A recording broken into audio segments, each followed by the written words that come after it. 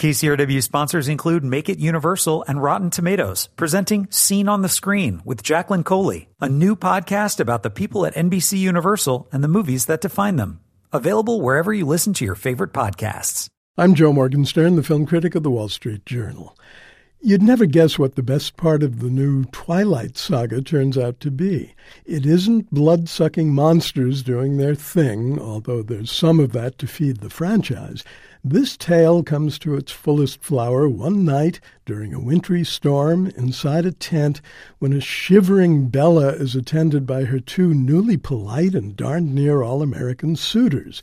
Edward, who plays for the vampire team, is not the one to raise her body temperature, so he defers to Jacob, who plays for the werewolves, and then the two guys have a civilized discussion about who's really right for her. I can't pretend that Eclipse, this third episode, instilled a fever in my blood, but it didn't leave me cold. For the first time in the series, I felt like I'd seen a real movie. Which is more than I can say for The Last Airbender.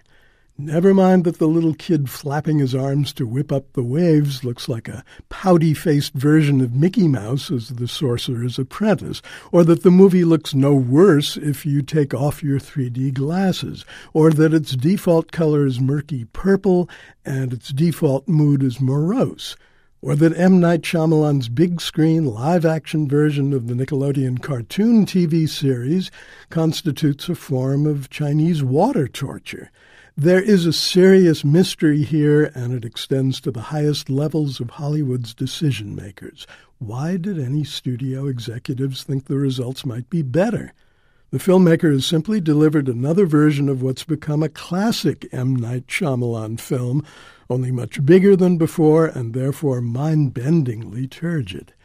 The young hero of the title is played by a 12-year-old newcomer named Noah Ringer. Judging from an informal interview that you can find on YouTube, Noah is personable and lively when he's off-screen. On-screen, alas, he is neither of those things, thanks to the reverse wizardry of the director. No one else can be blamed when an actor's had no professional experience. It's painful to watch him struggling with his stupid lines or doing nutty dances to augment the water-bending effect of all those arm flaps. All of which brings us back to the question of expectations and how Shyamalan keeps getting work. 11 years ago, he electrified the movie world with The Sixth Sense. He followed that up with two flawed but intriguing features, Unbreakable and Signs. In the past 8 years, though, his movies have gone from bad, The Village, to worse, Lady in the Water, to worst, The Happening. And his hallmarks have become stilted language, robotized acting, glacial pace, ponderous style, dramatic ineptitude, and negligible energy. I never meant to make this review an exercise in career assassination, but I can't help thinking of all the lavishly talented filmmakers in this town who have earned and never gotten a shot at big-budget success. What's the secret of this guy's failure? I'm Joe Morgenstern, and I'll be back on KCRW next week with more reviews. KCRW sponsors include Make It Universal and Rotten Tomatoes, presenting Scene on the Screen with Jacqueline Coley, a new podcast about the people at NBC Universal and the movies that define them. Available wherever you listen to your favorite podcasts.